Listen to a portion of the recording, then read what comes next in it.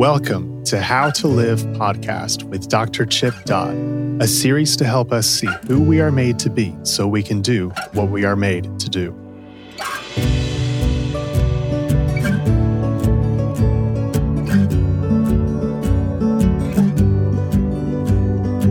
Hello, this is Dr. Chip Dodd. Welcome to the How to Live podcast, Uncut.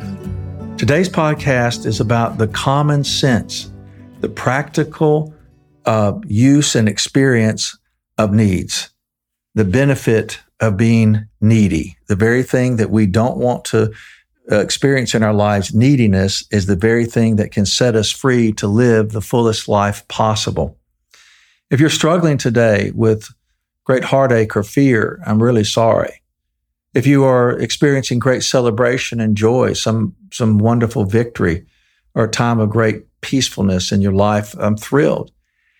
And yet, every single person who lives is going to wind up being in one of those camps at different times.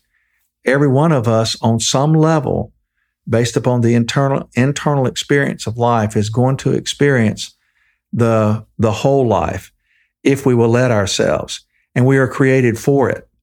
We're created to live between 1 and 10, to be able to grieve deeply and be able to celebrate greatly. People who miss their lives or don't end up having the lives that they maybe look back and regret or never even recognize that they missed, but the people who wish to love them will know it. They were not able to grieve all the way up to celebration or celebrate and let themselves go into grief. They kept their lives sort of between 5 and 5 or trying between 4 and 6 and instead of letting themselves trust living the fullest relational life and the fullest creative life and the fullest loving life that they possibly could have. So today is just about the common sense of needs, of doing this dastardly experience that we've been trained to avoid at all costs, is to be needy. And this podcast is about being good at being needy and the practicality of being in need and the reality that the most courageous people are, frankly put, the neediest people.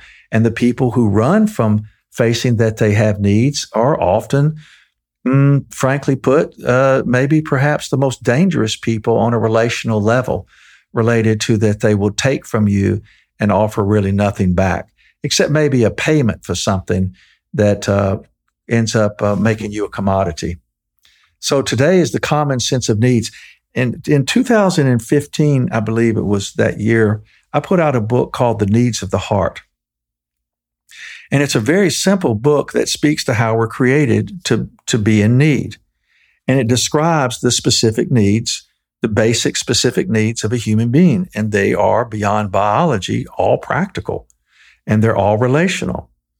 And it's a very well-written book.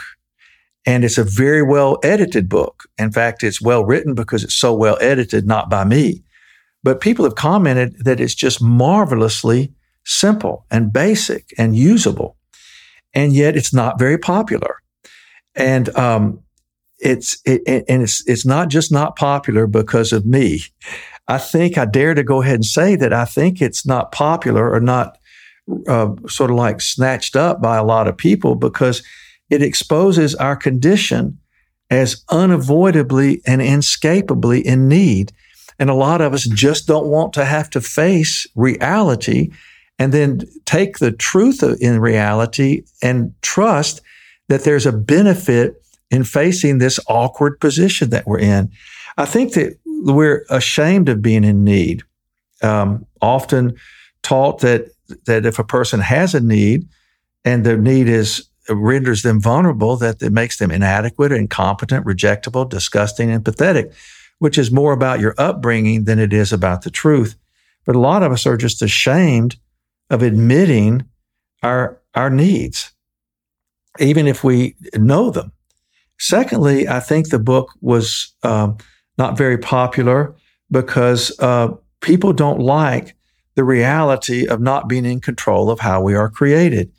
The reality is that we are actually powerless over how we're created.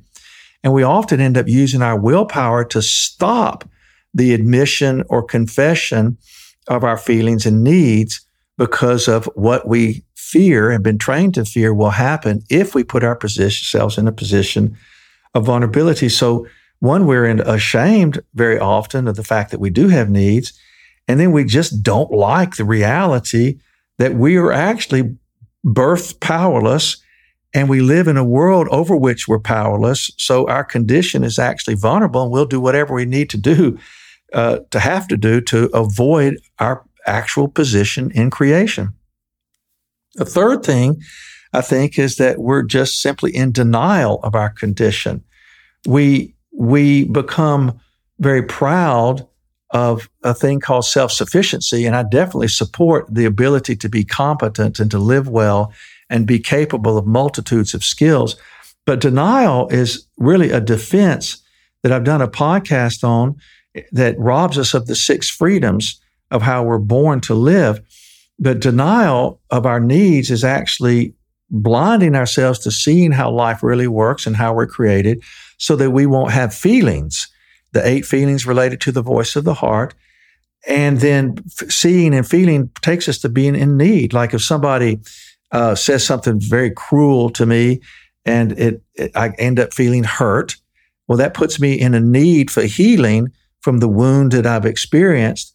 And that need of healing, it makes me vulnerable, puts me in a position of reaching out, and I need to reach out. Otherwise, I could sort of emotionally bleed and need help with stopping the bleed, so that if I don't see it and feel it, I'll wind up not recognizing that my need.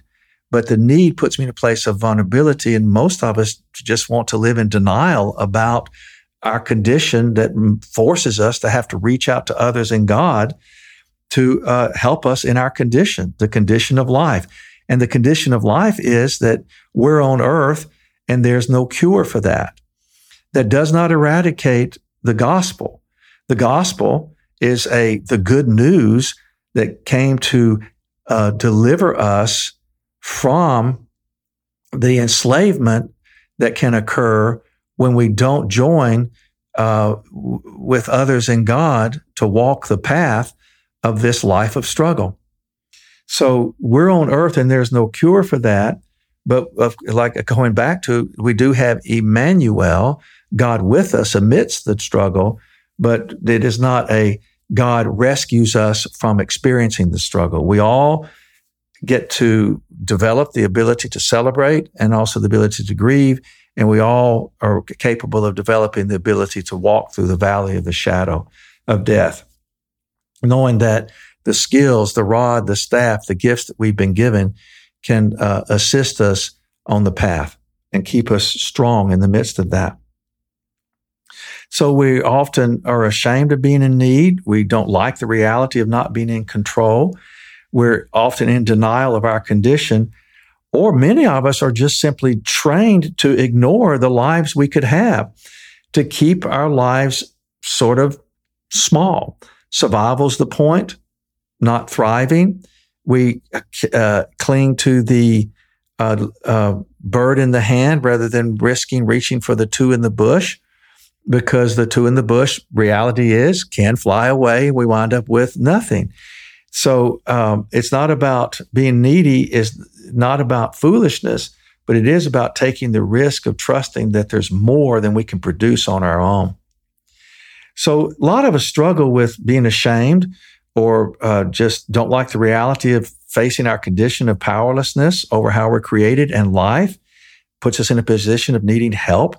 We're in denial about our condition as actually needy creatures, or we're just ignorant. We've practiced ignoring what's going on 18 inches below our foreheads almost all of our lives, or it's a combination of those 4 things. But even so, facing our needs just makes common sense. Even so, regardless of what keeps us from our needs or facing our needs or admitting our needs, having needs and facing them just makes common sense. And there is a great benefit in doing it. The predominant needs after food, water, shelter, and clothing are all relational. The 14 needs that I describe and the needs of the heart, they're all relational. Therefore, you can see what the struggle is. If we could meet them on our own, I think we would see ourselves as better off, but they all put us in a position of reaching towards others in God to find the fulfillment we seek. So beyond the food, water, shelter, and clothing, which many of us can do on our own without realizing it's a great, gigantic cooperative effort for all of us sharing, but having needs does make us needy. And that reality is just simply reality. And the predominant needs after food, water, shelter, and clothing, as I repeat, are relational. It just makes sense that we admit and cultivate sort of a living in the reality of our condition. It just makes sense. It's common sense to get on with living how we are created instead of attempting to manufacture a human that doesn't exist. People who will not admit their own neediness, who don't have humility and the compassion that springs from it. And what I mean by humility, let me back up just a bit. Healthy shame recognizes that we all make mistakes. I make mistakes and so do you. So we're all works in progress. That's healthy shame. So we all need each other.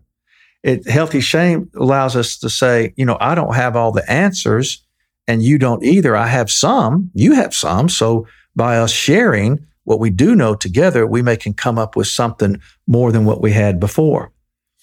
Healthy shame allows us to say, I'm not God and you aren't either. So let's stop trying to be gods and let us face that we're in need of God. And then healthy shame also allows us to recognize and look at each other and say, I need you and you need me. This condition of humility allows us to recognize that we're basically all in the same boat, that we are a ship of fellows, so to speak, and that we need to take ownership of our own abilities and take ownership of also what we need to fulfill our abilities. And so this healthy shame, people who will not admit their own neediness, who don't have the humility of healthy shame, they also will often lack the compassion that springs from it because they do not recognize themselves in other people and they do not have the memory of how others have helped them. And so therefore they can recognize the need to help someone else. We hope that you are benefiting from this podcast. If you are interested in more material from Dr. Dodd, please go to chipdodd.com or Sage Hill Podcasts. Thank you for listening. We now return to the rest of the podcast.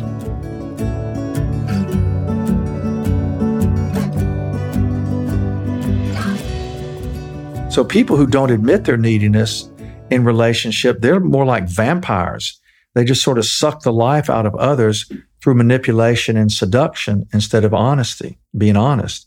Or they're like werewolves. They sort of savage others with their bullying and control and demands and expectations. So they render other people vulnerable and to keep themselves from having to admit that they're human. We need to avoid those people as much as possible. Or evangelize them, so to speak. In other words, be strong enough to say that I'm living this way, you're living this way, I'm not going to live like you. And therefore, if you want to live the way I'm living, then this is what it requires. So being in relationship with vampires and werewolves is impossible.